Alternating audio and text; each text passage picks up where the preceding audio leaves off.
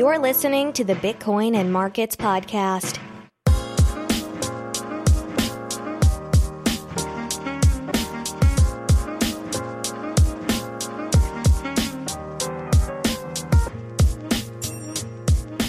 Hello, everybody. Welcome back to the show. My name is Ansel Lindner. This is Bitcoin and Markets, episode 27. And we have a good show today. I talk about tons of stuff here, like always. And let's see. Let's just give you a little sneak peek. We talk about the China panic, fake China panic.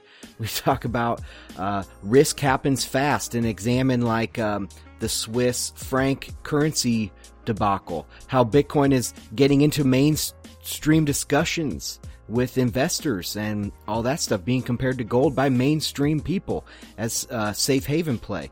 In Altcoinville, I do a little bit different here in Altcoinville today. I go through different altcoins after I talk about some of the major developments in Ethereum. In the featured article, we talk about India, what's happening there with their banning of the 500 and the 1,000 rupee notes. Well, not banning, but replacing. And Flashpoint, just talking about the shift from west to east. Now, the new website is up, really going all out on these show notes. So if you guys go to bitcoinandmarkets.com, go to this post and for this podcast and find the show notes and see what you guys think.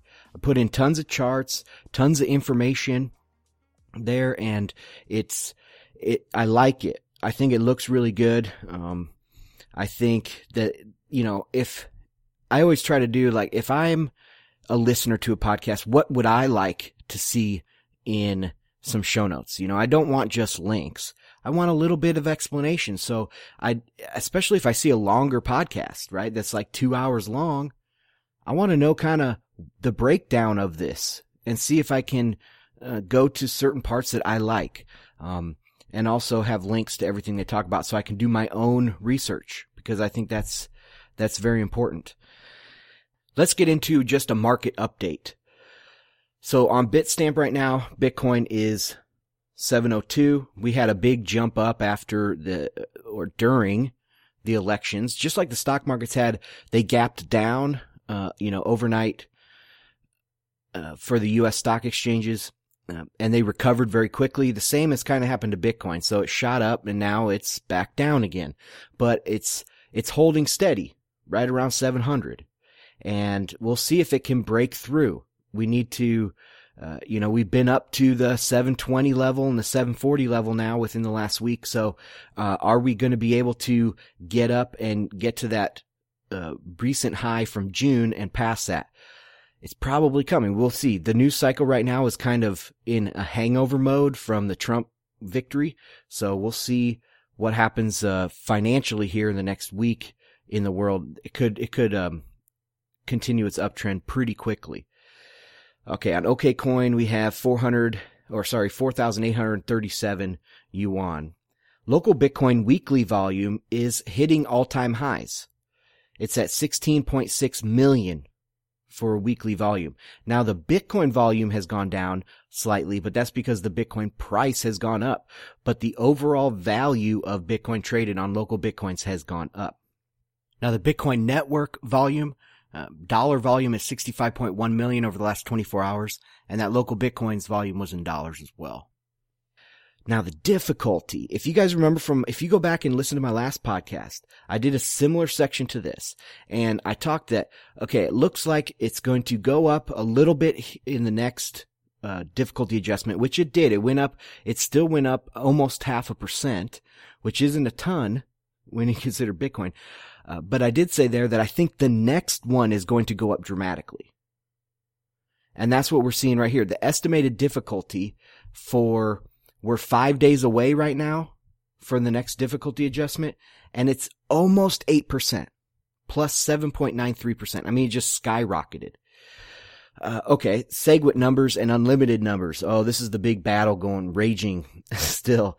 SegWit is at 25.3%. Of all nodes on the network, SegWit is getting there. And we have, let's see, I'll publish this on the 12th. So, 3 days until voting starts on the blockchain. So we still have a little bit of time for that. And who knows, maybe they're holding their cards close to their chest still. And right when this comes out, we'll see a bunch of SegWit blocks. Unlimited has been more resilient than I thought. I'll give them that. But they are still sitting at only 10.9%. And who knows what's going to happen in the next week. We'll see. I think there could be some shenanigans, like DDoSing the unlimited nodes. They did that in the past to the classic nodes. There's all sorts of stuff. You have to be ready. If you're playing by these tactics, you have to be ready for reciprocation. And for all of these numbers, I have links in the show notes. So I have the sources to all this stuff and a nice little table there for you guys. All right, let's get in the main parts of the show. Hit it. Bits and pieces. I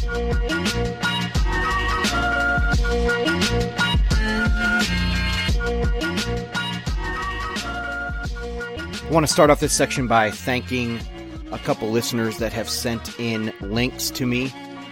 I appreciate you guys taking an active role in the show and telling me what you want to hear about. So the first one is from Bloomberg, and it's titled Bitcoin's at it again. It seems like it's going to start off as a pretty good story. Mainstream news outlet Bloomberg, and it's by Christopher Langner. It starts off with this. It's happening again. Bitcoin has lockstepped with gold and taken to the skies as uncertainty about the U.S. election increases volatility in global markets. It is, in short, acting as a haven. Okay, so that sounds really good. They have a chart here that shows kind of Bitcoin and gold moving together. Bitcoin obviously more volatile, but in the same direction. Then it gets bad. Okay. And it says, Bitcoin is quickly becoming a thing of the past. As Bloomberg Views, Elaine O pointed out this week, some of the newest cryptocurrencies such as Zcash and Monero have gained popularity fast because unlike Bitcoin, they offer the ability to keep transactions confidential. No, they can't even say the word privacy. They have to use the word confidential because, if you tell somebody that these things are private by default, then they'll be much more popular, obviously, than they are, but also that these people can't even admit that people want privacy. That is a taboo word. They have to go around it and use the word confidential. But you can obviously see that, okay, Zcash, nobody uses it. Monero, maybe a couple hundred people use it. There is no competition whatsoever between Bitcoin, Zcash, and Monero. I mean, between Zcash and Monero, yeah, there's probably some competition there. And my opinion, I'll talk about that a little bit in the Altcoinville, but I think that, Monero is going to come out eventually on top, of that battle there. Okay, let me read on a little bit more. Oh, God. Aside from facing obsolescence and the threat of competing with actual currencies, the volatility of Bitcoin has to be off-putting for serious investors. During any given period, the digital currency swings 3 to 5 times more violently than gold, hardly the behavior expected from a haven asset. If all of that weren't enough reason to look elsewhere for investment to fall back on in an event of a market sell-off, the performance of Bitcoin after Brexit should be. In the 2 weeks that ensued the vote, gold rallied 8.2%, while Bitcoin moved a measly 1.3% higher. So, first it's more volatile, then it's less volatile. Conflicting criticisms. It's so crazy. So anyway, this was a puff piece. They're scared. And it's starting to show where, they're scared of gold and Bitcoin, obviously. And Bitcoin is much more explosive than gold is. I think in the long run, we're talking 20 years down the road, Bitcoin will be viewed as the better asset to hold, even than gold. But, they're scared. They're trying to just put all of these puff pieces out because, it's the marginal person. Their target is the marginal person. So if if you're already in Bitcoin, this is not aimed towards you. This is aimed towards the people that, they're starting to get curious and they'll click on some links from some major news people and they'll be swayed against, and then they'll see, oh, well, Zcash and Monero and Bitcoin. Oh man, there's competition. No one knows exactly who's the winner or what's the best one. I'm going to sit out. I'm just going to, check back in a year. So that's their target audience here with this stuff. It's important for us that know the truth about Bitcoin and the markets, the cryptocurrency markets out there, to say exactly what's going on, because we are fighting against these mainstream people. So the more content we can put out there, the more support we can push out there. But that's very important to fight this kind of misinformation. It's just social engineering, bottom line. All right, next story we have also sent in from a listener is from Bitcoin Magazine, how segregated witness is about to fix hardware wallets. I don't really have too much to say about segregated witness, other than, voting starts on the 15th of November, and that's the voting I care about. I didn't vote in this, presidential election. I don't care who wins. They're all liars. They're all a bunch of campaign promises. Nobody cares. Plus, in the first place, they're illegitimate because even if I vote for some guy, some other person doesn't vote for them. And I can't give somebody power to, take another person's property away, an innocent individual. I have no say in that. Okay, and getting back to this article, it's by Aaron Van Verden, who I really, really enjoy his pieces. I think he does great research. He does great interviews with people. But this article, again, is how segregated witness is about to fix our hardware wallets. And I think it's great. I mean, he talks to the Ledger CTO. He talks to the quote unquote architect behind the Trezor. And they say that, okay, the main problem is, when do you sign your transaction? Because hardware wallets have to worry about this Trojan horse or malware on the device somehow, and it adds inputs to the transaction that you don't necessarily want, and you can't necessarily see, when you're signing things. And what he says about segregated witness, is that segregated witness fixes that bug in hardware wallets and makes it much, much, more easy to provide security. Segregated witness, it's called a fee attack, by the way. Segregated witness is not just a scaling solution. It is a solution for all sorts of other things and fixes all sorts of these little bugs out there. One of the main arguments against segregated witness right now is that it is too complex. It is needlessly complex. I doubt that. The problem is that these people making those claims are not smart enough to understand it.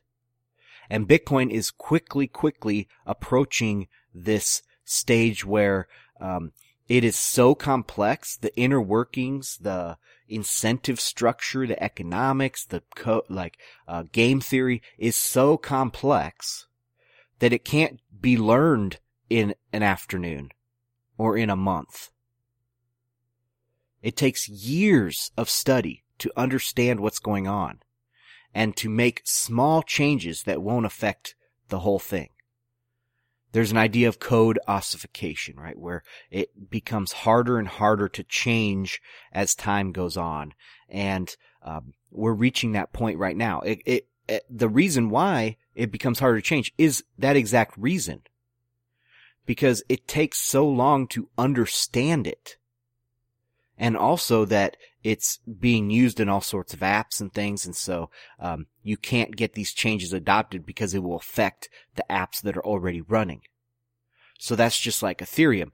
The easier it is to fork, that means you know immediately that it's not used by anything. It has zero, ossification, and it just, if people want it to fork a million times, hard fork a million times, well, that means that you're not going to use it in anything.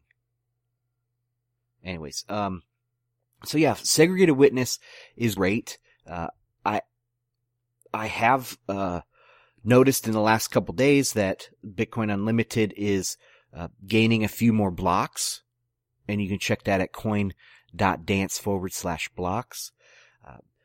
Now CoinDance, they supported, Bitcoin Classic, and they seem to be supporting Bitcoin Unlimited to a degree. They have a lot of great information, so I like them for the information, but they're a little bit skewed, just a little bit skewed towards that. You can tell they're skewed towards that, side.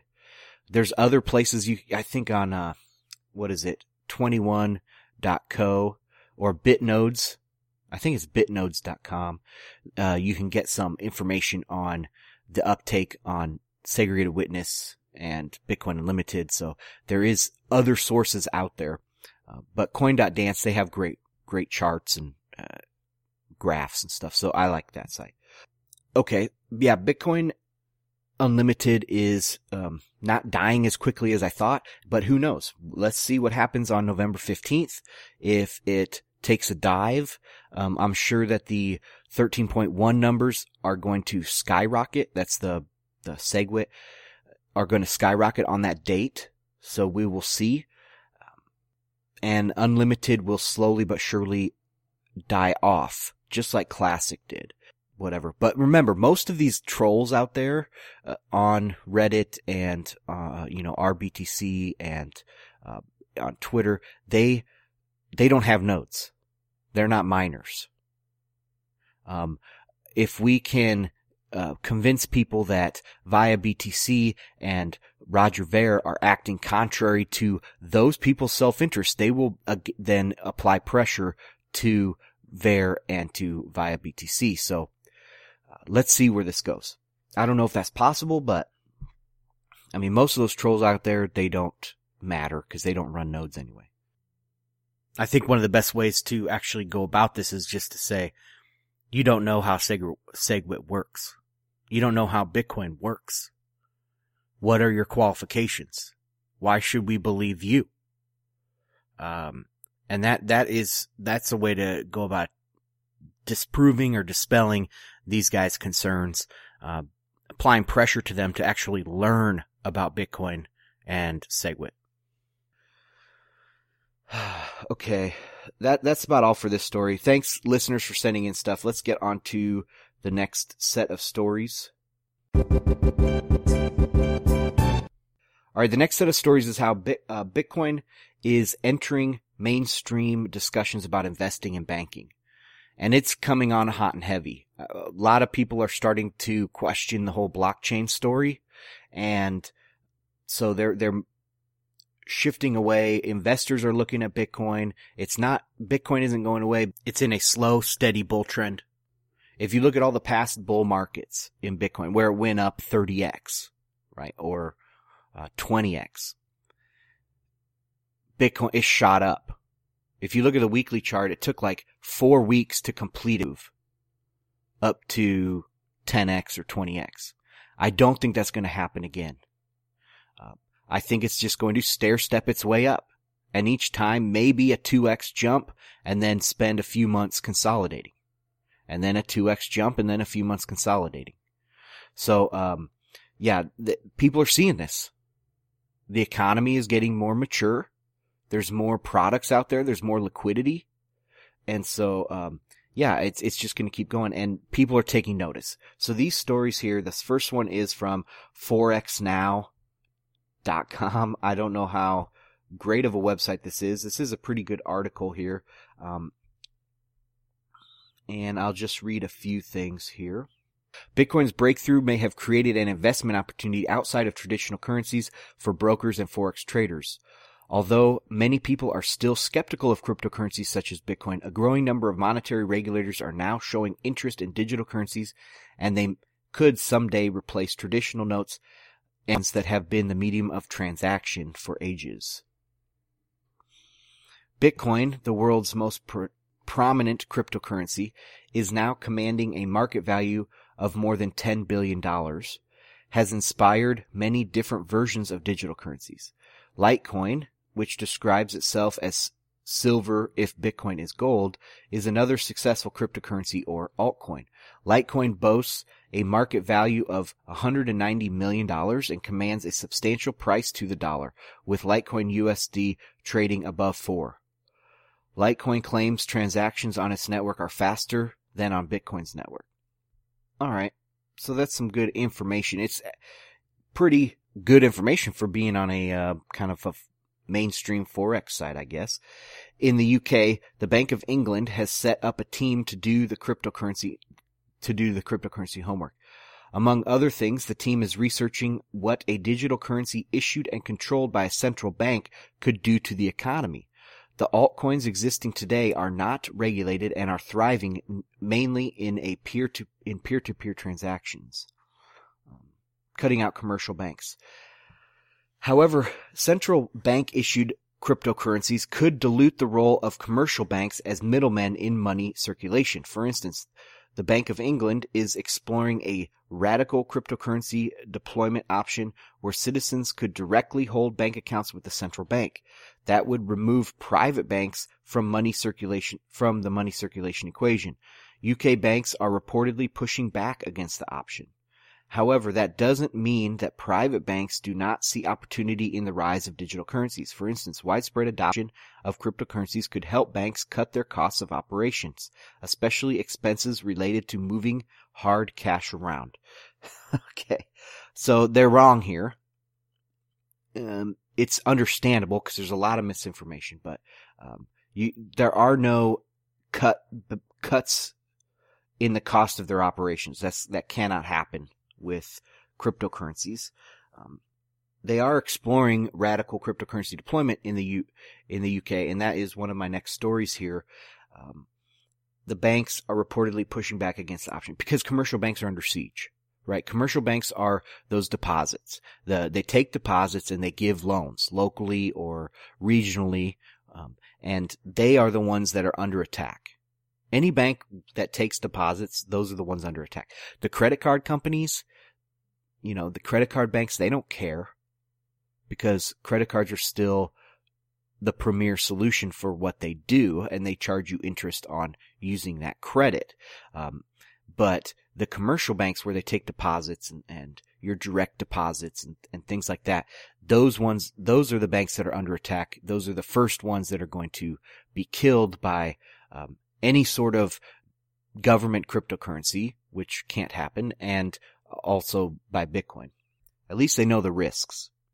Alright, last thing, blessing for them back. Some analysts have pointed out that the rise of digital currencies and the involvement of global central banks could be a blessing for emerging economies. One of the potential benefits is increased access to financial services in regions of the world where billions of people still lack bank accounts. Digital currency transactions can be done on the phone without requiring a bank account. Given the deepening mobile phone and smartphone penetration in major regions around the world, it could be easier for populations to access digital financial services in places where banks do not have outlets. Okay, great. That sounds good, but banks aren't going to be the ones that provide those services because they're going to have to KYC all those people. And if you're a Dinka living in Somalia that doesn't really have an identity, are you going to do your KYC with freaking the Bank of England or with Santander? I don't think so. I don't think you are. I don't think you can. So yeah, these banks, they are stuck. That's the regulatory prison argument, and they can't get out of it. All right, next one is Bitcoin is getting some attention as part of a diversified portfolio, and this is from equities.com.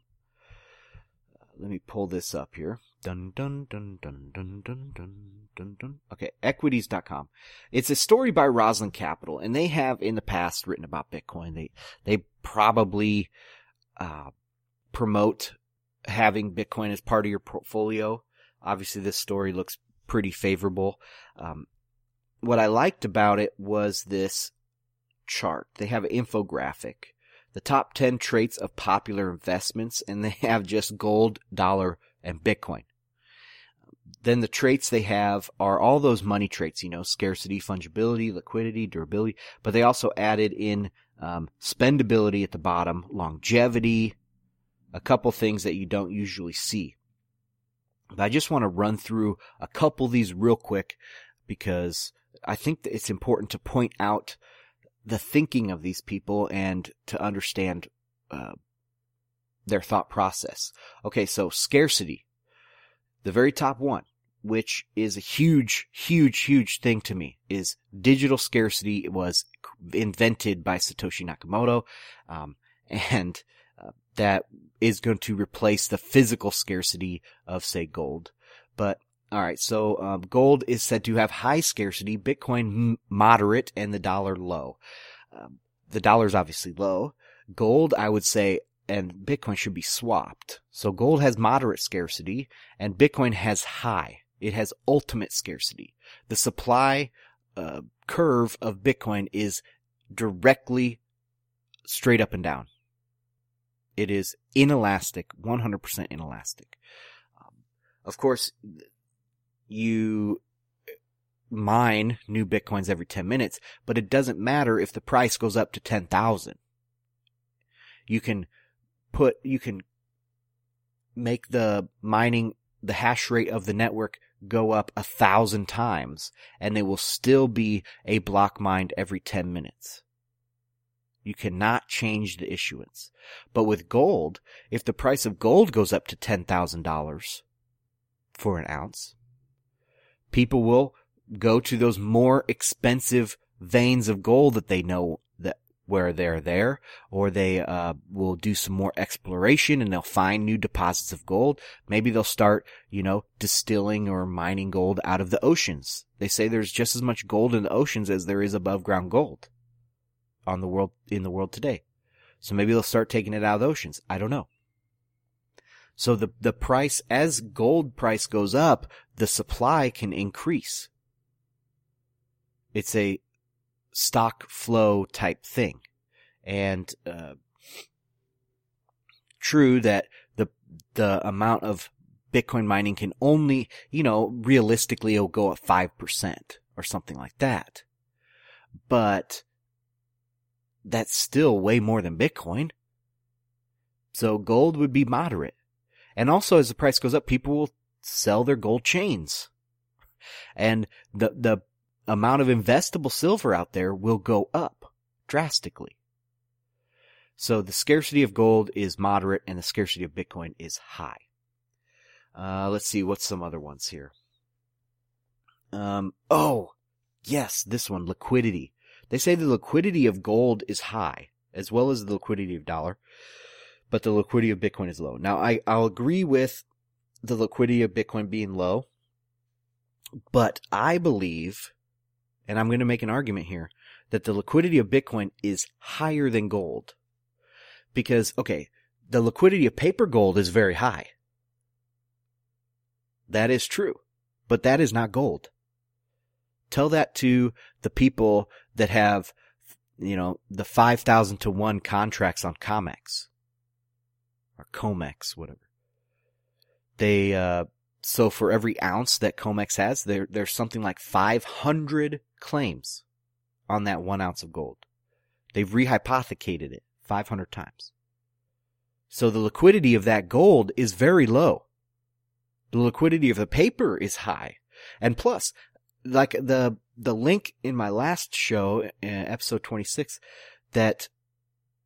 where that guy is on the street, Mark Dice, he's on the street trying to sell his gold coin for $20 and nobody will take it. And he's standing right outside of a gold shop. He's like, you could take it in there and see, maybe profit from this deal. And these people said no, not a single person. One person got down to $5 and they were saying no to a 1 ounce gold coin. The liquidity of actual gold is damn near zero. Period. Dot. End of story. The liquidity of gold is fucking zero. The liquidity of a ton of gold is much higher than the liquidity of an ounce of gold, which should tell you something. And which one is going to go up? They probably will meet in the middle in the future. It'll be harder to sell a ton or sell a kilo of gold, but it will be easier to sell an ounce, but they will never be extremely high ever again. That's my opinion.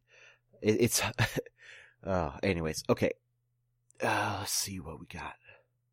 Volatility, scarcity, security. They do say the security of Bitcoin is high, and the security of US dollars and gold are moderate.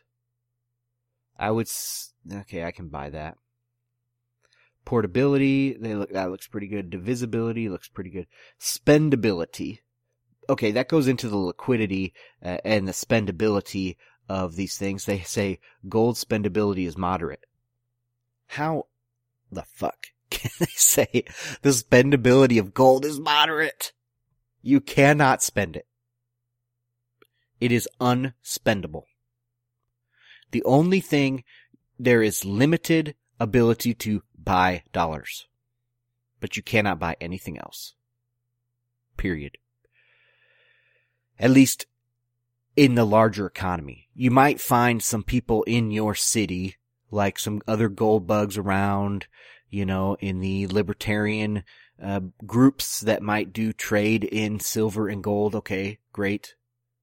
The same way you can find those people that are still accepting Doge. But the spendability of gold is 0. Bitcoin is moderate, I would say. I have tried Purse out recently. If you guys haven't tried Purse, you should. Let's see if I can get an affiliate link for that. Purse is pretty good. I used it to buy a computer. So if you're going to make a large purchase on Amazon, a couple $100 or whatever, then I would go through Purse, because you can save freaking 30% pretty easily. I found that around 27 to 29% is when it starts getting harder. And if you do put 30% in there, then it's much harder to get that. You might have to wait several days until someone picks that up.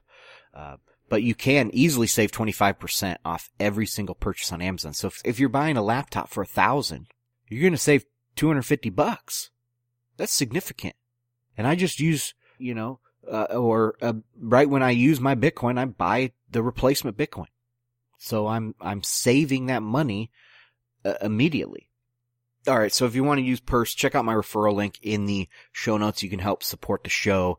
After you spend $50, then I get a little bit of a reward there. So yeah, the Bitcoin spendability is much higher than the spendability of gold. And there is no apparent path for gold to become more spendable. Right? Like, people actually would have to accept the gold and then use that gold for their purchases. Much harder.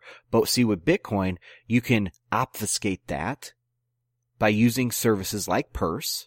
So you can use your Bitcoin and you don't have to meet this person face to face. If there's some big whale, say in India, that's trying to buy up $1 million worth of Bitcoin, they can do that through other services. They can get it from everywhere in the world. So that one whale can provide demand for a huge service like Purse, say, for many, many people to use their Bitcoin. But it's very hard to do that with physical gold, right? Because it's just a much harder problem. There's not a clear path forward for gold like that.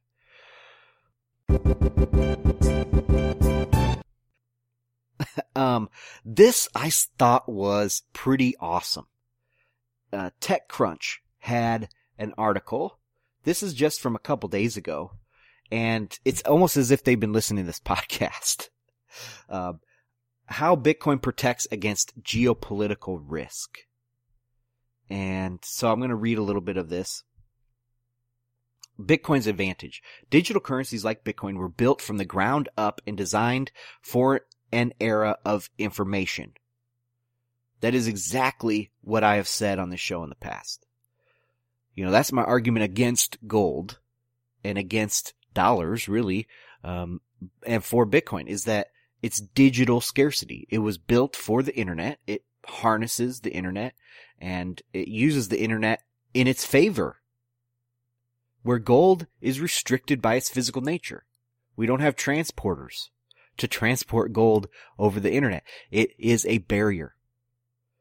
It necessitates you using a trusted third party. And there's counterparty risk, where there's no counterparty risk with Bitcoin if you use it properly. And that's coming. It's harder to do that exactly today, but that's coming. Bitcoin was built for the internet. Gold was not. And so it's almost like this TechCrunch was listening to this podcast. Importantly, Bitcoin is a global digital currency that is borderless, frictionless, and secure. Unlike legacy currencies and payment systems, Bitcoin is immune to capital controls and currency manipulation.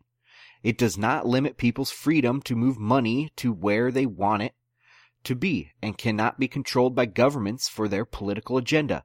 Most of all, it is well insulated from national political uncertainty that might cause aggressive fluctuations in other traditional currencies. Damn, these guys are awesome. Anyway, check out this article. I mean, TechCrunch, who knows how accurate all their stuff is, but this is straight out of this podcast.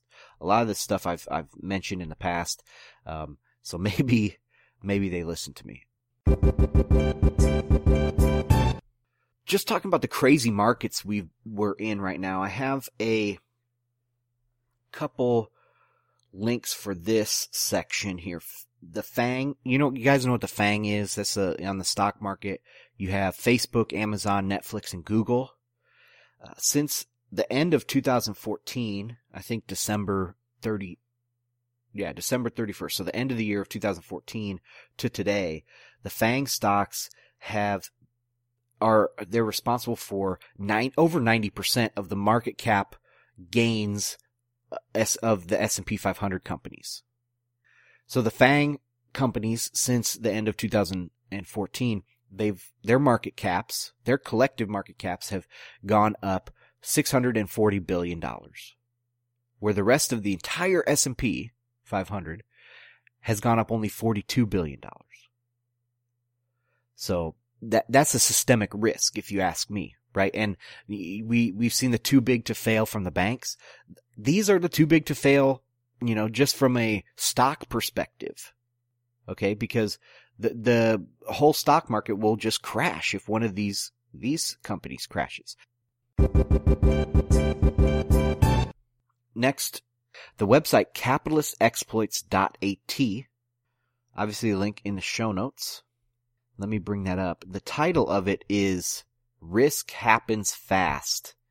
And I've been saying this for a long time, that collapse happens little by little and then all at once. This is kind of like a refutation a little bit of the efficient market hypothesis. Because risk builds up, right? Risk builds up. And if you are able to see this risk building up, then you can predict the future. For example, the main one that they use here is the Swiss franc. So it was pegged to the euro, and they were spending millions and millions of euros to keep this peg stable, when the Swiss franc really wanted to devalue. Let me see the numbers here. So I think the peg was about 1.2. That's the peg that they wanted to keep, or maybe it was 1.25. So the Swiss franc was worth a little bit more than the euro for a long time. They were having a hard time keeping it there. I think you can kind of see from the charts over the years, they have been slowly doing their best to fight it, but they couldn't do it. And so they eventually decided to stop, to unpeg it and let it float. And what happened? It dropped from 1.2 over 30% in like 2 minutes. A 30% move in a currency in 2 minutes. That is not efficient market. Obviously people knew this. You could see this happening. You knew how expensive it was to keep this peg. People have been talking about removing the peg. And eventually, you can use your brain to know that very shortly, or that this can't last forever. Something has to happen. Something has to break and snap. And when it did, it snapped 30% in 5 minutes. So, that's a really good article here on Capitalist Exploits. They do great stuff. I've been reading them for, I don't know, maybe 2 years or so. They have some good articles, good insights. They're international investors. That's their main thing. I think they're connected to Raoul Paul. Is that his name? I think so. Yeah, check it out. Have you guys heard of or been to the fintechniques.com website? It's pretty good. I haven't been there before. I saw it in a tweet from, what's his name? Eric Voorhees. And it was after the most recent drop. So we had this high, cut like last week or something on the price. Which was interesting to me was the dollar markets were quite a bit away from the June highs. Like maybe $40 or $30 away from the June highs. It got up to $4.40 or $7.45 and the June highs were $7.85 something, so $40.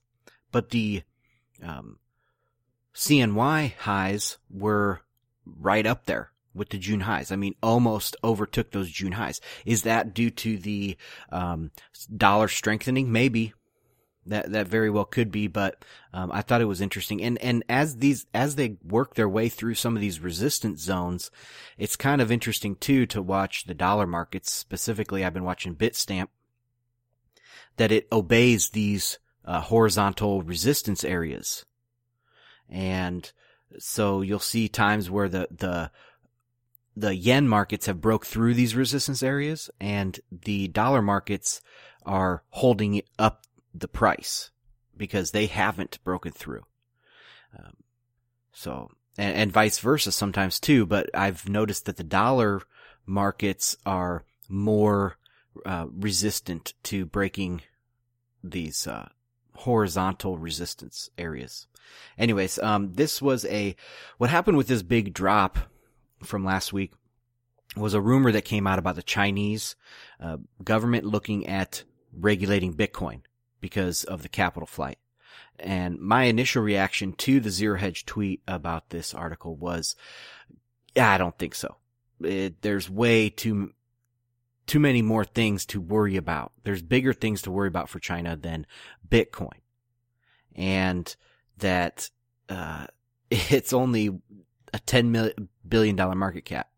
Well, it turns out that my initial reaction was probably the correct one. I mean, no Chinese exchange came out and said anything about it. Samson Mao ended up coming out on Twitter saying, it's not our responsibility to dispel all FUD that comes out on the market. And it's turned out that Zero Hedge might have fabricated this entire thing. The sources that they claimed were like the Bloomberg terminals, and the Bloomberg terminals, the only thing they had, people were putting screenshots and stuff, the only thing they had was the Zero Hedge article. So the Zero Hedge article was using itself as a source. But anyway, this FinTechniques, he breaks down why this was complete FUD and it was a false panic. And it shakes out the weak hands, which I agree with. I think this is good. I mean, I didn't have a trade on, I don't think, at this time, but it does shake out the weak hands. He lists a few reasons that I would like to go into, but before I do that, I want to tell you about, this was maybe 2 years ago, so after the Mt. Gox debacle, the months after that, when the most of the volume was coming from China already, with OKCoin and BTC China in those. And, Finex started in Hong Kong. So it was a Chinese exchange. It had Chinese investors. I think later on, maybe in 2015, it moved over to the UK for headquarters, but it started over there in Hong Kong. And so they had most of the volume. But when I looked at the blockchain, this is before the blocks were full and you had this heartbeat to the blockchain, you could see that most of, the blockchain volume was happening during Western daylight hours. And then the volume would decrease at least 10% during the Chinese daytime hours. So even though the volume was on the Chinese exchanges, my conclusion was that it was still Westerners trading there. And that's still probably Westerners today. I mean, it could be Western whales doing most of the trading over there. But this guy on FinTechniques, he outlines a few things here. I just want to quickly go through them. China's government has never been pro or anti-Bitcoin, and it doesn't really care about it as much as people pretend. He mentions that China purchased about $800 billion in ruble debt, ruble bonds, that were paying 18% interest. They don't give a rip about Bitcoin when you're making 18% interest a year on $800 billion in a currency that is appreciating. So the ruble has gone up 70% since they bought this, and they're getting 18% interest. They don't care anything about Bitcoin. They also have been investing they bought oil when it was low, gold when it was low, numerous other commodities, and they're now starting to invest in nuclear energy that is down over 95% in recent history. So why does China even care about Bitcoin? It doesn't. All right, next thing he has here is number 2. China is not devaluing their currency, and people have been wrong about this both last year and this year. Yes, the dollar is getting stronger. It's getting stronger against the euro. It's getting stronger against the yuan. It's not really getting much stronger against the yen, except in the past couple months it has been. But the dollar is getting stronger. It's not that the yuan is getting weaker. They stopped the peg to the dollar just like the Swiss franc did, because it's expensive to keep that in place. So as the dollar goes up and the yuan keeps going down, people shouldn't be saying that the yuan is devaluing.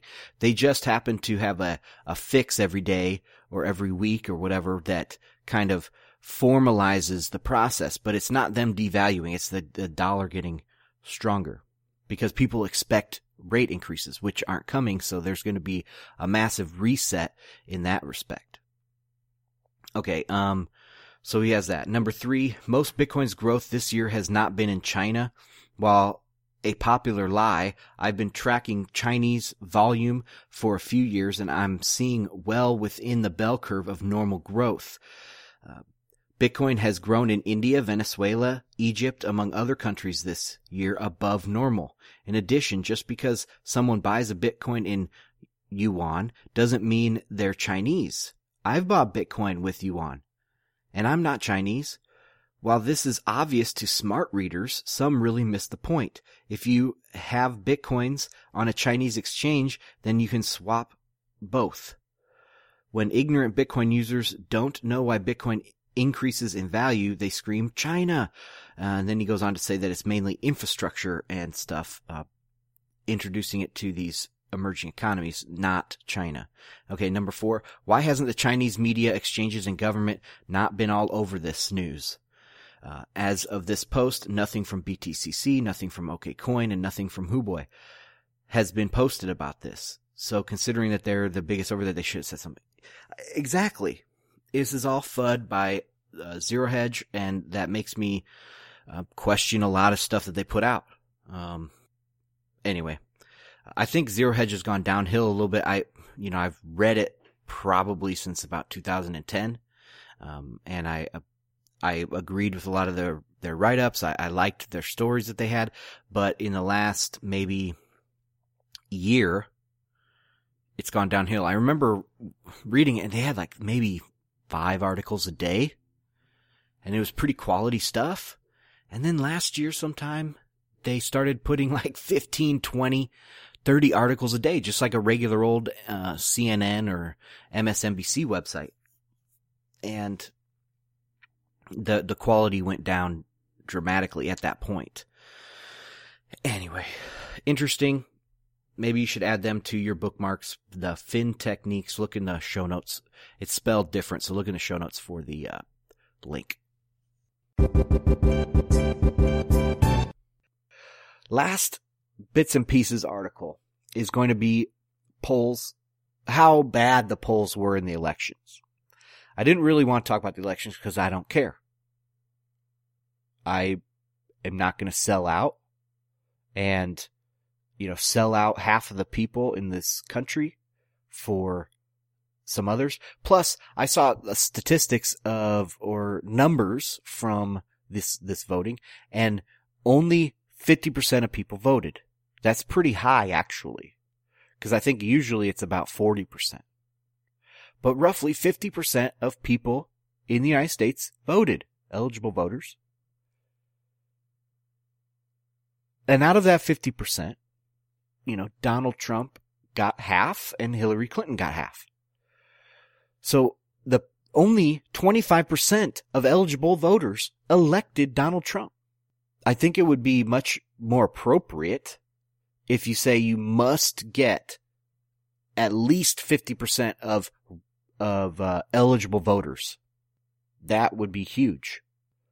Because what if you can't get that? Well, we don't have a fucking president. Great.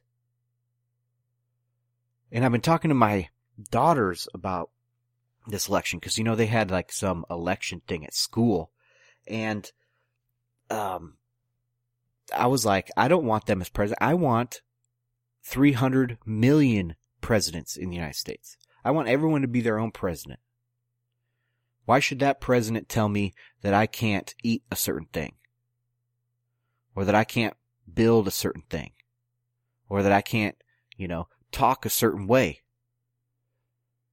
I can't give money to who I want. I can't take money from who I want. What's so great about this guy or gal?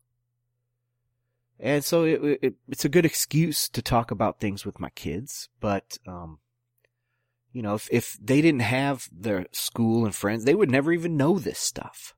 Kids are born anarchists. They are. I know from experience that kids don't understand that other people have arbitrary power of them. They don't understand it with adults. The only way that kids get it in their heads most of the time that there is an arbitrary control over top of them is when they're beaten, when they're spanked, when they're degraded into submission.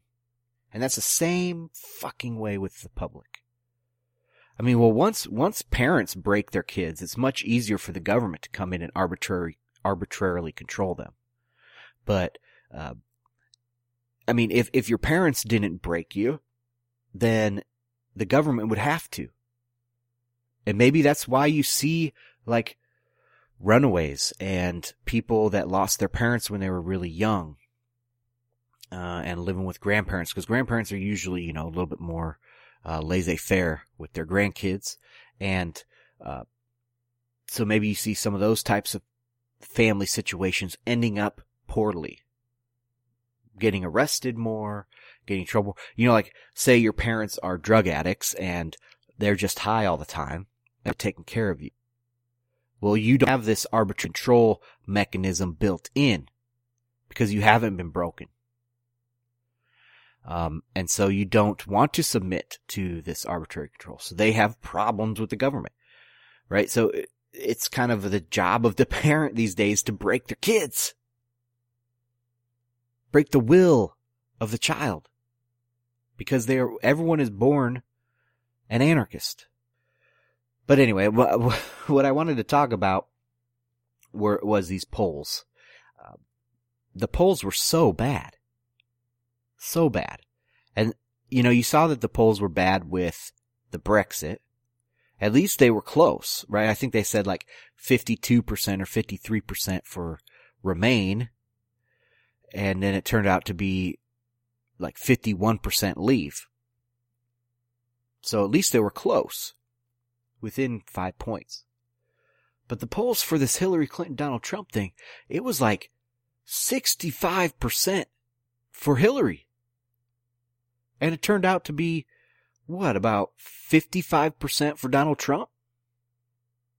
Extremely wrong.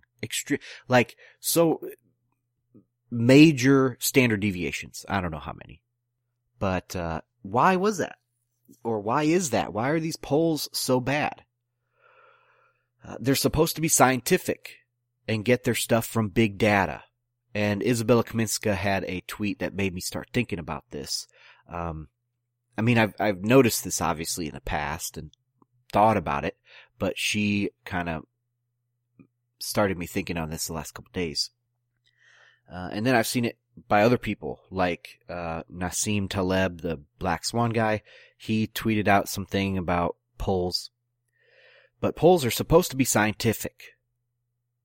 They are valuable because they are supposed to tell us reality, portray what the reality is out there. But that's not what they're used for. That's not what they are, actually. Lies, damn lies, and statistics. They are specific, pointed lies built using this system of science as cover. And I actually think it's more systemic than even that. The science is used as cover for these polls, but science is also used as cover for all sorts of shit. All sorts of bad stuff. Science is the cover. And how do we know what the science is? Well, we can trust the CDC, the FDA. We can trust all these other organizations out there to vet the science. Or we can use some freaking logic and test if these are right. We can be skeptical until we see actual proof of stuff. I think it's systemic. Science is a cover for social engineering. Science is a cover for corruption. Science is a cover for all of these other things. And in the polls, that's exactly what it is. They are pure social engineering. And when they fail, that's when they're so off. They've been failing recently with Brexit and the US elections. These social engineering attempts have failed. That's when we notice it. When they're right, like if Hillary would have won by 60%, with a 60% instead of 66, we wouldn't really notice it. We wouldn't question it. The polls were basically right. But when it's complete opposite turnout, then we start questioning this and we notice these problems. Altcoinville.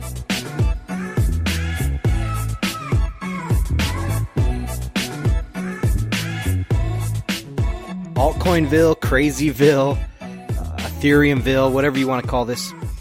This is where I go through altcoins and talk about what's going on there.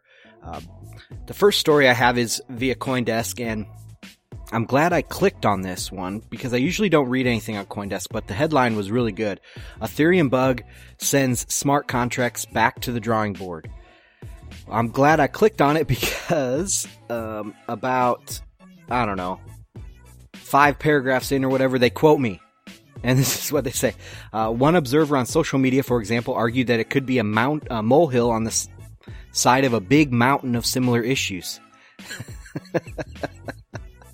Which is true. So that's what I said. And there's a really good part in here that I want to read and I want to spend a few minutes talking about because I think it's really important, and it's in the section called Fixing the Problem. Let me start off by saying this is kind of a debrief of what happened with this whole Solidity scripting bug that they found, and that it was making smart contracts work differently than what they were programmed to be. And I said on the last episode, I don't know if they can fix this. I mean, is a simple patch going to fix it? Is it going to take a hard fork? I mean, are they going to have to scrap the whole language and start over, or what's going to happen from this? So I wanted to read this here. Fixing the problem. Programs written in Ethereum's higher level, easy to read languages such as Solidity or Serpent are compiled into byte level code before they are added to the blockchain. The problem here was with the technology doing the compiling. To fix the problem, Reitweissner, I think that's how you say it, recommended that developers do two things. One, if compiling a new contract, developers need to upgrade to the new version of Solidity to avoid the bug. Not all bugs, just the bug. Okay, the second way to avoid the problem is the more curious example, since it requires upgrading or defunding smart contracts that are already deployed. Something you might not expect is possible with Ethereum. Well, of course. Aren't they supposed to be like immutable? I mean, these smart contracts are supposed to be autonomous, working on their own. What good is a smart contract that is not, or that can be fiddled with, right? Reitweissner elaborated on this advice, explaining that there are two types of contracts: centrally controlled, and decentralized, where no one has special privileges. The first type probably refers to some upgrading mechanism or a way to remove funds from a contract. Okay. Centrally controlled smart contracts? Why are they on Ethereum? Why? I mean, anybody worth anything that sees that should know that this is not worth anything. So yes, those are the ones that are now, not a worry with this bug because they're centrally controlled. Just think you have some sort of legal smart contract or something like that, and you get a letter in the mail saying stop that, and you have to stop it. There is no efficiency with a centrally controlled smart contract over, like, say, a central third party contract. That's what centrally controlled means. It means that there's no reason to have a blockchain. So anyway, okay, so then the second type is trickier. That's the decentralized ones that you can't change. On the other hand, since trustless Ethereum smart contracts can't be taken down or modified once they're deployed, there isn't a lot that developers can do if they didn't use a centralized smart contract from the beginning. So it almost sounds like they're promoting you using these centralized smart contracts that don't need a blockchain. However, Reitweissner said that developers can guard against future problems like those with Solidity by doing a couple of things. Now listen to this quote. This is the one that kind of set me over. My recommendation for such contracts would be to either keep them short-lived so that potential bad effects are small, or do a proper formal analysis of the bytecode of the contract. We are currently developing tools to help in doing that, he said. And that's about the decentralized contract. So he's saying, make it short-lived, because we can't fucking promise this shit ain't going to help, happen again in the future. We have no idea right now. We cannot guarantee that this is bug-free for the future. So what are you going to do? Get rid of this whole scripting language? Make everyone have to write these bytecodes? I mean, if you're already developing the tools for this, I mean, what are you going to do? Just get rid of the whole scripting language? That wouldn't be smart. But these new tools that you're building for this, for the bytecode stuff, they're going to have bugs too. My quote there in this story is exactly correct. This might seem like a molehill, okay? But it's the molehill on the side of a gigantic fucking mountain that cannot be fixed. Oh my gosh. Ethereum is just getting worse and worse, and I cannot believe that it's not crashing in price. Let's take a look. I want to kind of go off script here and do something a little different than normal. Let me check my notes here first. Okay, I have a couple other things I wanted to talk about, a couple other things. I'm just going to go through the price charts and talk about the different altcoins. But I want to hit the Ethereum stuff a little bit more, and I have another story too. So anyway, the Ethereum hash has crashed. It has absolutely crashed. After Zcash was launched, all of these miners, they switched over to Zcash to mine instead of on Ethereum. 50% hash rate crash. And I mean, they forever, they're always saying like, we want to make this ASIC resistant. We used an ASIC resistant algorithm on purpose because we want to make it sure that everybody can run a node. Well, guess what? Now they can jump ship because you didn't lock them in with ASICs. So they can go and mine whatever coin is more profitable. And you can get 51% attacked like that. I mean, this is a war. Proof of work is a war, man. And you think you're gonna, that's the same, oh my God, that's the same argument with, people that, want to take your guns away and things. Guess what? Some bad guy's gonna have a gun. Some bad guy's gonna have a giant mining rig and come in and 51% your network. You need to have these to have peace. The proof of work is a war, and you need to lock in your hash rate. Anyway, that's interesting. To me, that's very interesting because that shows, that's a window on, a stealth war actually that's happening right around us all the time. We don't even realize it, at least people in Bitcoin and these altcoins and stuff. All right. The next one I want to talk about is Woobull, WOObull.com. He has a chart out about, it's a visualization of 118 coins plotted over time and from their launch. So they all share the y-axis at their launch. And let me bring this up so I can look at it. Basically they all start and within 1,000 days of launch, they're dead. All altcoins are dead. And this shows that you cannot buy and hold altcoins. If that is a losing strategy. There is no exception at the 1,000-day mark for this. If you buy and hold, you are a loser. The only one that you can buy and hold is Bitcoin, period. That tells you something. I mean, that's a front in the war that right there. Bitcoin is the only one that has gone up in value consistently, or at least held its value, for God's sakes. And I've seen some other things come out, where it's like a index fund of altcoins and they do different weights and measures of altcoins. That's a losing strategy. The only thing you should buy and hold is Bitcoin. At least today, and this is 118 attempts that this guy did. And he said that was because I think there was a cutoff of, if they achieved a $250,000 market cap, he included them.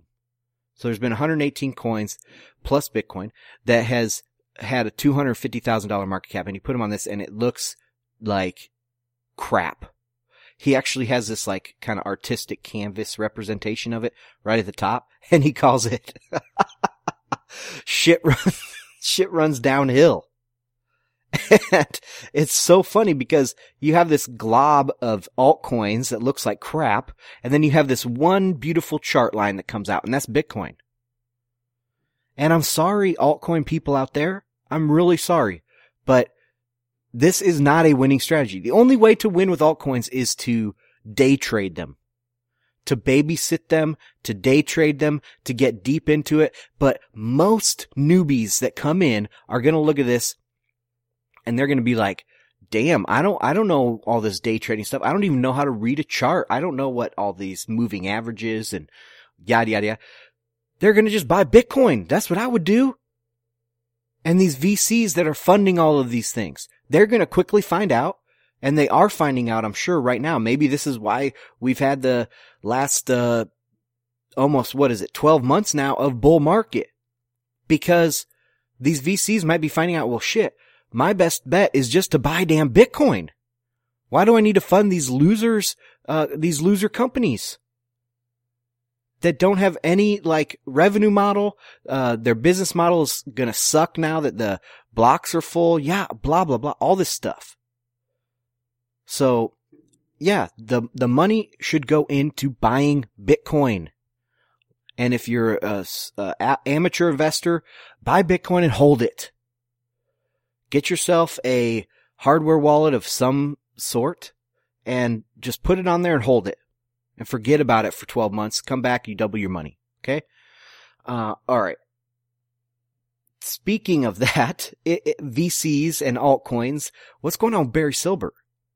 He invested in Zcash, so he went into these altcoin things. He invested in Ethereum Classic. I can see the ideological play here. I like those choices from an ideological standpoint because Ethereum Classic was the more immutable, quote unquote, immutable chain, and with a better moral compass there. And Zcash is very, very similar to Bitcoin. I mean, it's a straight up clone of Bitcoin. If you go into the code, I mean, they didn't even rename the variables. They just cloned it straight up from Bitcoin. And initially, I think Zcash was supposed to be like a side chain or something. And so what they decided to do, well, if we're making a side chain, let's just copy the whole damn thing and launch our own currency, the whole damn network. So that's what they did. And Barry's getting in on that. The only way to win in that strategy is to front run, right? Like Eric Voorhees and Shapeshift, front run, be the whales that pump and dump. That's the only way to win in that scenario. And if that's what Barry Silbert's doing, more power to him, but you're not going to earn respect doing that. And maybe you don't care if you walk away with several $1 million, but you know what? People know that about you now. So the best strategy for VCs, the best strategy for whales, the best strategy for even the amateurs, the best strategy for brand noobs coming into Bitcoin is buy Bitcoin and hold it. All right. The rest of this altcoinville, I'm just going to go through the charts here. Let's start with Ethereum Classic, actually. Let's start with Ethereum Classic. I'm using Crypto Watch if you guys, I don't know. You probably all have your own charting stuff. I like Crypto Watch. Has a lot of the switching between coins is pretty easy. So I like that, but it doesn't have very good drawing. All right, let's go to, where would you say? Poloniex maybe is the Ethereum Classic capital of the world. All right, so I'm going to shrink this down. I'm on the 1 hour and logarithmic scale. And man, so it topped out at, well, I probably have to go farther back. Let me see. I think if I go the 6 hour. Okay, the highest that it got up to was 0.006, and now it's down to 0.001, and it doesn't seem to be stopping. I mean, it has a lot of room to go. It could go down another 50% pretty quick. I think it's going to just continue down in the same slope, maybe with some bumps along the road, but this is the exact same chart as all altcoins that you'll ever see. There's nothing unique here. There's nothing different. Oh man. Okay, so Ethereum Classic. Let's go to Ethereum.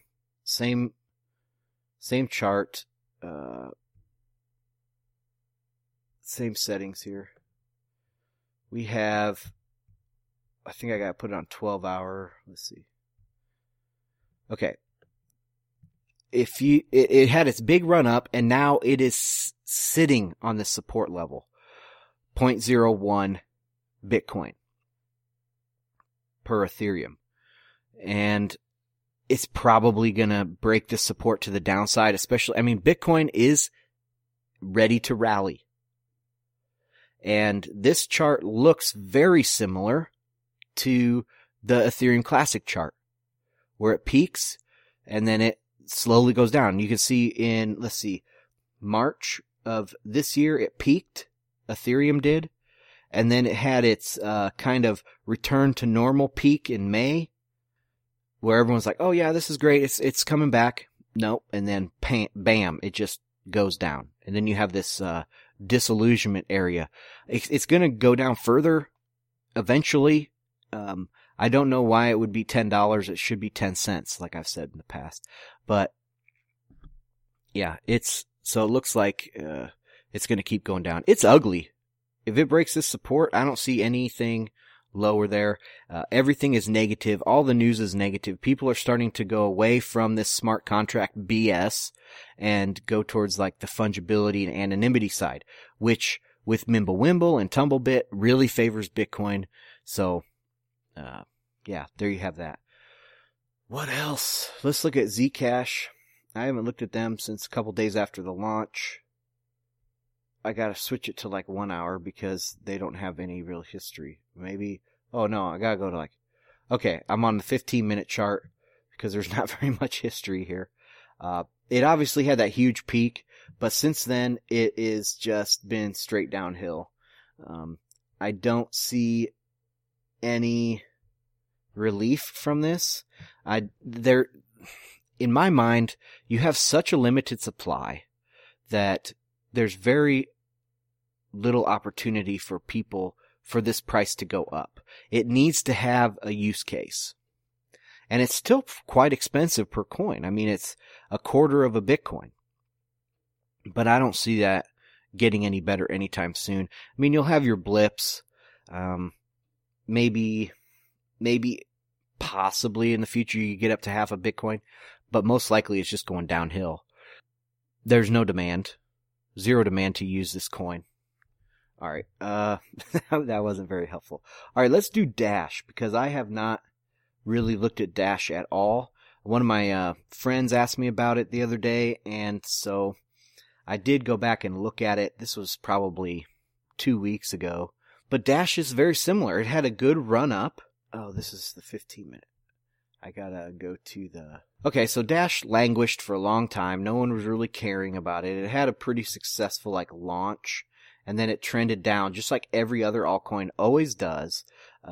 It had the Amanda B. Johnson effect, where she switched over from doing Bitcoin reporting and altcoin reporting, like a news type thing, to being hired by the Dash team. So then you have this Amanda B. Johnson effect where you have a good saleswoman. You know, she's good looking. She knows her stuff pretty well. And so she can get eyeballs on the coin and sell it. But that is not the way that cryptocurrency should get attention, right? It should get attention by uses, by people needing to use it.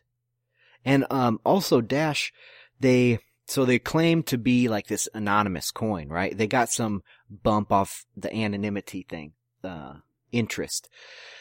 But then they signed this contract with somebody in South America, some payment ATM. Oh, it's ATM provider, I think, down in South America. And they're getting rid of all their anonymity anyway, because they got to KYC everyone that uses ATM. It's ridiculous. So they are happy about that. I mean, they have no ideological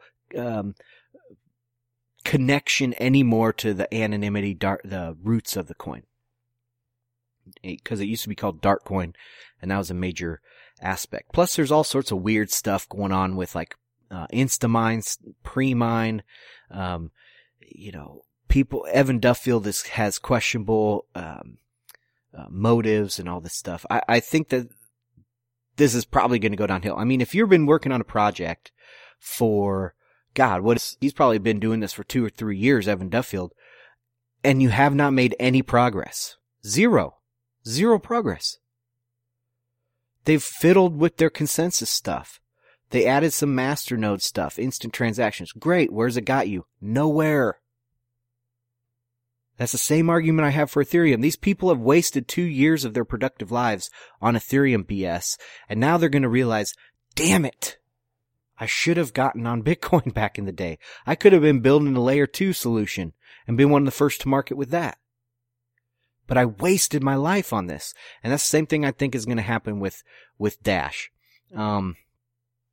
Okay, so it doesn't look good. They peaked out in August of this year, and they've been downhill ever since. I mean, they're down 50% since their high. They look like they've recently, in the last week or so, they've had a little bubble, a little peak, but it's going down. It doesn't look good, guys. All these altcoins, they're all basically the same chart. Top left, bottom right. All right, Litecoin because I still have a soft spot for Litecoin. And I think if you look at their chart, it doesn't look horrible. I mean, of course, you had the big spike. When was that? That was at their halving, right? Back in, that was back middle of last year. So that was almost a year and a half ago. They had their big spike up to almost $9. And that's pretty significant. Then they had their little trough, but over the last year, it's been a slow trend upwards. And they have long-term holders. This is a very old coin. They have a long-term user base, or not user base, but long-term people that have been mining and people that have been holding. And they do have a use case as being kind of like the backup to Bitcoin or something like. There's some sort of weird connection between Litecoin and Bitcoin. It's a silver to the gold, whatever. But I have some soft spot for it, and I think that it is looking decently healthy. I mean, if you look at all the other charts, right? Like I said, top left, bottom right. Well, this one, it has a huge spike about 18 months ago, and then it bottomed in over a year ago, in August of 2015, and it's been slowly building this long base and going up. Even spiking up to $6 here this year in June. So it's similar at first glance, top left, bottom right, but it has a little bit more base built. So if I were to pick one altcoin, it might be Litecoin, it might be XMR, which I'm going to talk about next, but it's never going to replace Bitcoin. There's nobody really using Litecoin, but people have been holding it for a long, long time. And I've said in the past that the primary use case is holding. And people hold because eventually it will be used. Not because it has current use cases, but because of the eventual use cases. So you have to have long-term holders for this stuff. Okay, last one is XMR, which is Monero, because I think this is a good one to see. They've been around for a long time, and they've been very, very cheap. Just a couple Satoshis, maybe like 10,000 Satoshis or something like that for a long time. Then they started having some more traction, and they got called in. It was Alphabet or one of the big darknet markets said they were going to start accepting it, and boom, it shot through the roof. I think that's good for this coin. That's probably good, but I don't see it retaining this value. It might be useful. This is one coin that might have some use case, at least for the next 12 months. It might have some use case, but it'll probably end up returning to its mean, which is what? Less than half of the price that it is right now. It had a big spike, and there's nothing on the chart here that tells me that it's going to continue up. It's probably going to go down. But, I mean, if we do get a big wave of new Bitcoiners in here, maybe it takes off. They see this, they're like, oh yeah, I think this is cool. There's that. So I would say Monero maybe, and Litecoin definitely seems to have a different shape of chart. But everything else is the same exact chart. Even Ethereum, if you look at it from the perspective of you had a peak, then you had almost a return to normal like peak after that, and it's been downhill. Featured article.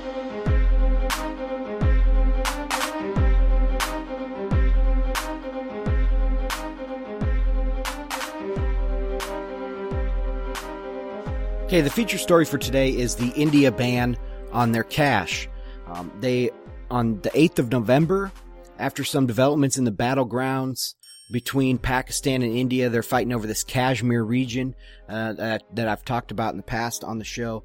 They decided to ban or switch up, I guess, the 500 and the 1,000 rupee notes. So, effective immediately, they were worthless. There was only a select few places that you could use them, which were like time sensitive to keep the economy going. Hospitals, with their emergency rooms, airports, train stations, like some filling stations and things like that. But that stopped yesterday, the 11th. I'm recording this on the 12th. So that stopped yesterday, and there was huge lines. You had to come in and turn in your rupee notes and get 100 rupee notes. They ran out of those, and there was big problems. I mean, lines down the street, people were camping out, and you can imagine, I mean, this country is 1.2 billion people, and it's mainly a cash economy. So this had some major consequences. The 500 rupee note is about $7.50, and the 1,000 rupee note is about $15. They are the ones that you kind of carry around and use for everyday larger purchases. Like if you were to take a cab across town, you would pay with the 500 rupee note. The smaller purchases, would be coins and things like that, and the 100 rupee note. But these were major, and these were the biggest denominations. So that's what people would save in. Being a cash economy, people would stuff these under their mattress. Well, why did they do this? A lot of people were saying, oh, this is a war on cash. This is the war on cash. Look, this is another example of how they're trying to get us into their banking system. There is some of that, I think, because a lot of people will turn in these this mattress money and not get it all back. So some of it will stay in the bank. But they are issuing new notes. They're going to have new 500,000, and then they're going to issue a 2,000 rupee note in the near future. This was, you can tell, after, that they're having this war up there in the Kashmir region, and they're sick and tired of terrorists paying for these attacks on them with their own cash. So they decided to, let's not have that cash anymore. Let's root them out. This has a lot of far-reaching effects, though. It will cut down on corruption in politics. Being a cash economy, a lot of the politicians are paid off with cash, and those 1,000 rupee notes are what most of your cash stockpiles are in. The kingpins, the drug lords, they have big piles of money, and they aren't going to be able to trade it in as much as they, to get equal value for it. There were limits. Massive limits in the first couple days. And then you can still trade in your notes up until the end of the year, I think. But there are limits involved there too. So you can't just come in as a kingpin and turn it all in. You have to get registered, you have to KYC and all that. So there's some things that could be taken as a good thing. But what I see in this whole thing is that this is not your money. It's a hard truth that a lot of people don't want to see. That this fiat paper money is not yours. It's slave money. They give it to you. You can use it while they say, okay. You can use it on what they say, when they say. And if they don't want to let you do that anymore, they take it away from you. That is not your value. That's your value on loan. Now, Bitcoin is not slave money. You actually own it, and other people demand it. And I'm very surprised that India hasn't caught on more quickly to Bitcoin, especially being a lot of, IT outsourcing there to India, that you'd think people would want to get paid in that. And that will come, but it's not quite there yet. It is, however, I did look up on Google Trends the search term Bitcoin in India, and it's just gone parabolic. At the end of last month, they had on a national TV, kind of like I would say 60 Minutes or 2020, something like that in the U.S. It's a national news thing. And they did a piece on Bitcoin. What is Bitcoin? Said all about it. And it was in Hindi, so I couldn't understand it, but apparently it was pretty good. A lot of people started searching out Bitcoin after that. And then now that we have this rupee thing, so it's just another big push for Bitcoin. A lot of people on Twitter were saying, Hey, India, welcome to Bitcoin. So take a look at that chart. I'll put it in the show notes. I put in a bunch of charts in the show notes for you guys for your eye candy. So it's pretty interesting. This stuff is, to me, it just says one more time that, this is not your money. This is the government money. If you want to be free and not be a slave to the government, you need to get Bitcoin or gold and silver. And gold is huge in India, but it's mainly a cash economy. It would be good for these people to just buy a little bit of Bitcoin.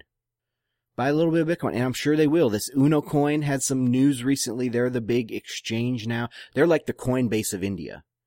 And if you think about that, like, Coinbase is one of the bigger companies, Bitcoin companies in the US. And just think at how much bigger the market is in India. This Uno coin could become very big and very influential. So be watching out for them. It's kind of sad that it's Uno, one coin, Uno coin, but they're a company. They're not a cryptocurrency themselves. They're just a company, like an exchange, like Coinbase. Okay, so that's all I have for this story, guys. It's pretty big news. I'm sure we'll find out more about it in the future, but I did want to tie it into my previous reporting here on the war between India and Pakistan and what is going to be coming of that.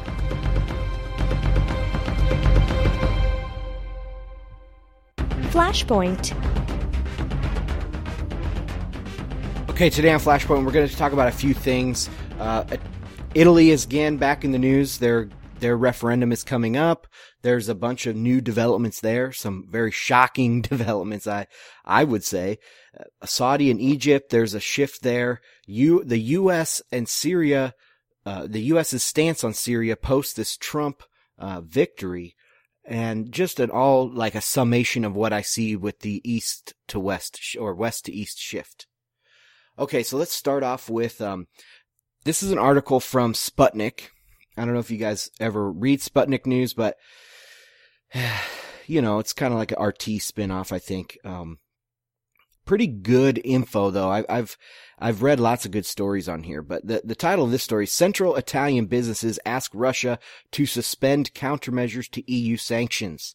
These couple Italian regional governors, or whatever they call them over there, or they call them the president of the Chamber of Commerce of these regions, they wrote a letter direct to Putin saying, hey, we will drop our sanctions on our side if you drop your sanctions.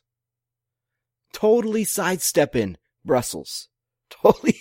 I mean, this is like international news. I don't know why it isn't. This is huge. There's been other places in Europe, like the German businesses, they're at odds with the German government because the most foreign businesses in Russia come from Germany. There's billions of euros wasted there with these sanctions, and Scandinavian countries, they are big trade partners with Russia. I mean, this is it's getting bad. Russia doesn't need them. Russia's buddy-buddy with China and most of the Middle East, Iran, Syria, Turkey, most of that Central Asian part, they sell all that natural gas to Europe. They're friends with the BRICS. I mean, they're the major player in the BRICS. So I don't see how, Russia needs any of the Western trade, but these Western countries need it desperately. You can tell here by this. I'm going to read this excerpt from the letter that this guy sent, Alberto Drudy, he sent to Russia. Quote, the cooperation of our business with our Russian colleagues has a very long history.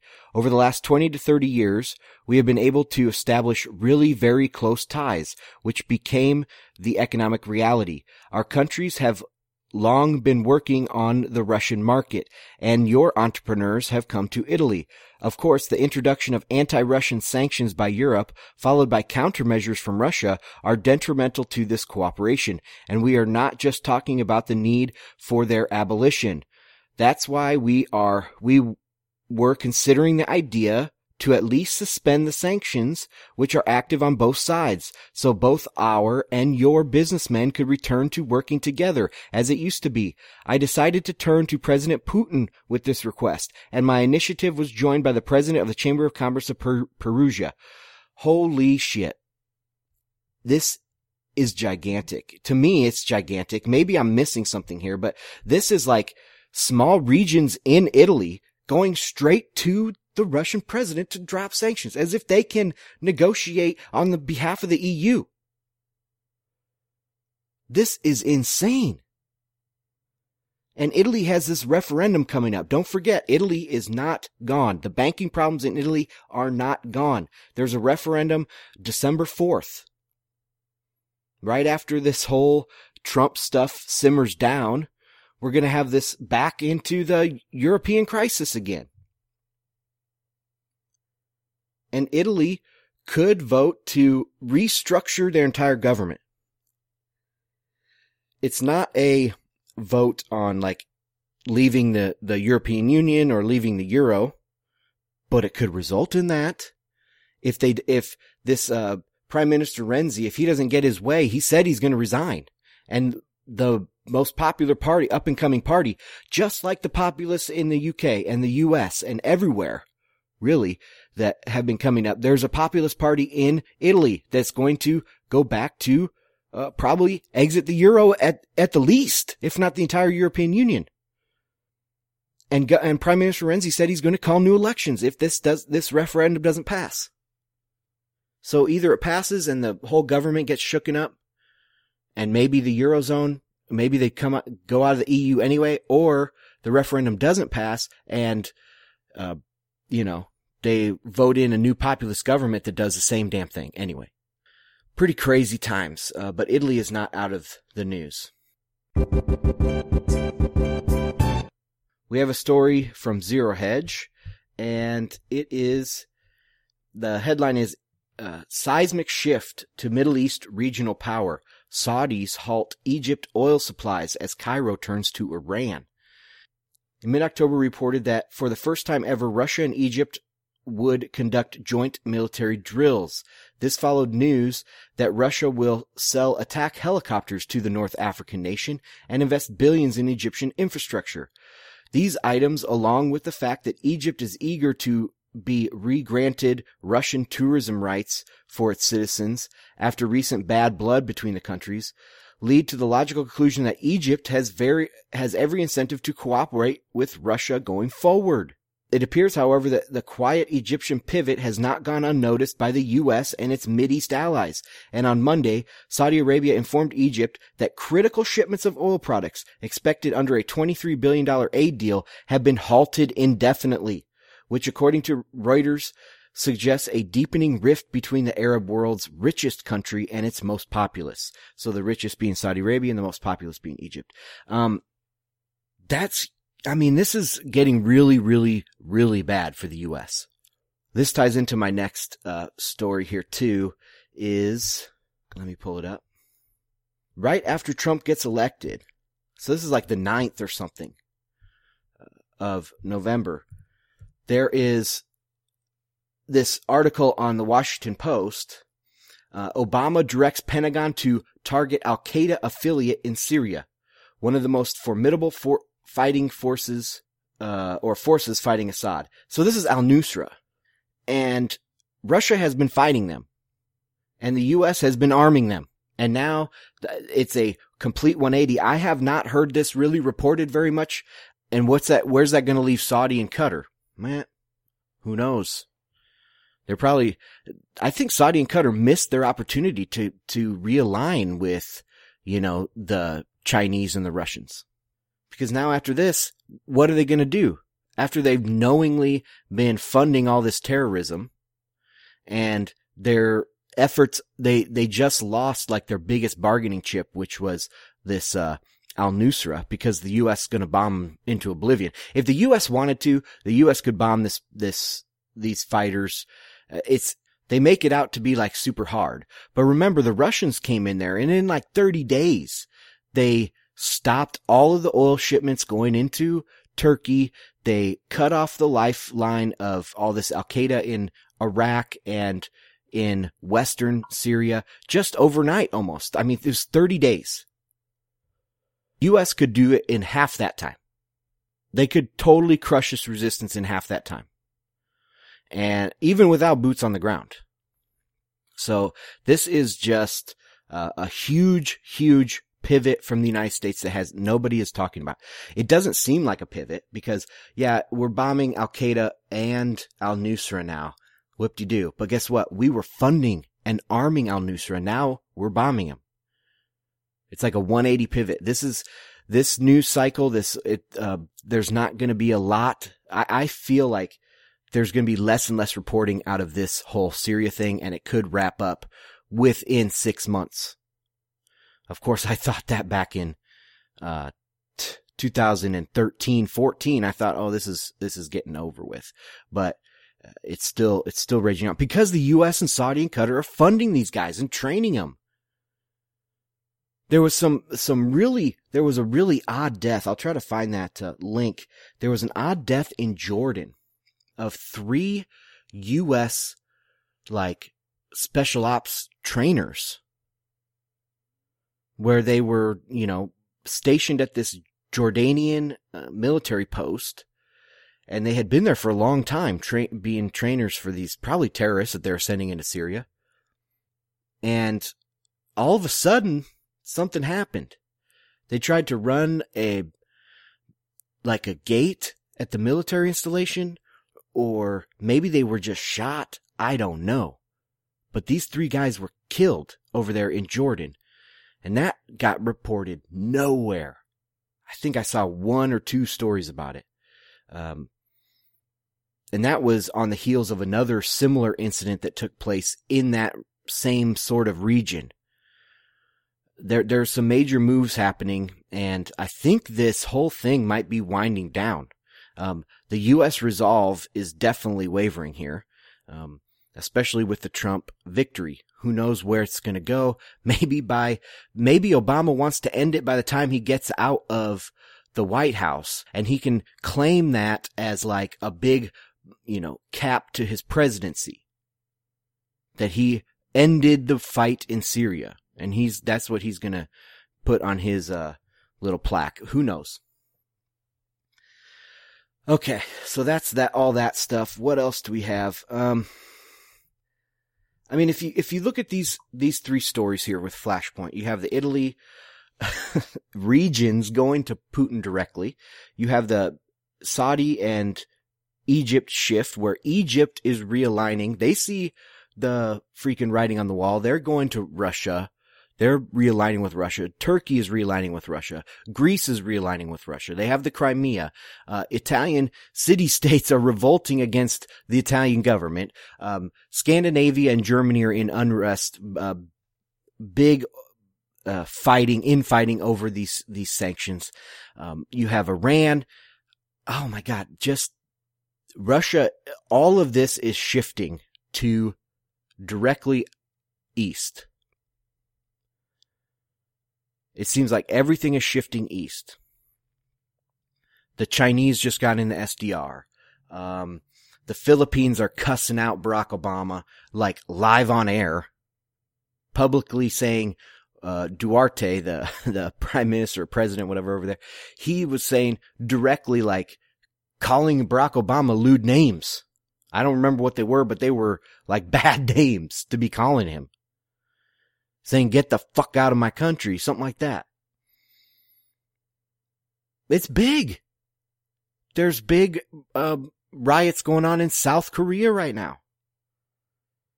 You have this Indian-Pakistan war heating up. India does the currency notes and stops the 100 or 500 and 1,000 rupee notes as a way to fight this terrorism and other corruption. I mean, all of these things are moving east, settling down these proxy wars, moving east, and it does not look pretty for the U.S. And Trump's going to come in here and try to be protectionist, try to put up walls and bring jobs back to America. They're going to put up these protectionist tariffs and all this stuff, and it's going to just crash the economy. I mean, it might not crash the economy overnight because we have all of these monetary tools, but eventually those are going to run out. It might be a slow grind. Tariffs don't fix anything, and tariffs precede war, right? Tariffs always precede war. Because when goods don't cross borders, armies will. So it's getting, a lot of people out there might be on the fence, or they don't want to go down this conspiracy road. They don't want to go down this like geopolitical analysis road. They want to think everything is hunky-dory. There's butterflies and rainbows everywhere. It could never happen here, blah, blah, blah. And maybe they're right. I hope they are, but I freaking doubt it. You have to be ignorant to the past to believe that. So with Bitcoin, I think it's going to react favorably to all this stuff. And when this shift happens, I mean, it is slowly happening, but there is going to be a moment where it's like all of a sudden, you feel the power shift from the US and the West to Russia and China. And that's coming very shortly. And when that happens, the dollars, it's going to drop drastically. All these people are talking about going way over 100 for the dollar. The damn Federal Reserve will not raise interest rates. And once people find that out, the dollar's going to drop. I'm not that worried about a strong dollar. And hey, if it goes up, great. I'd be able to afford more Bitcoin.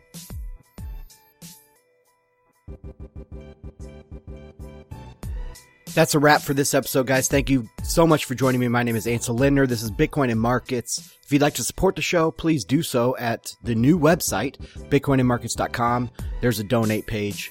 There is also where you're going to find all of the show notes. I put a lot of effort into the show notes with links and charts and all sorts of stuff. So, please check that out and tell me what you guys think about it. You can contact me on the website or on Twitter at Ansel Lindner. Thanks for listening.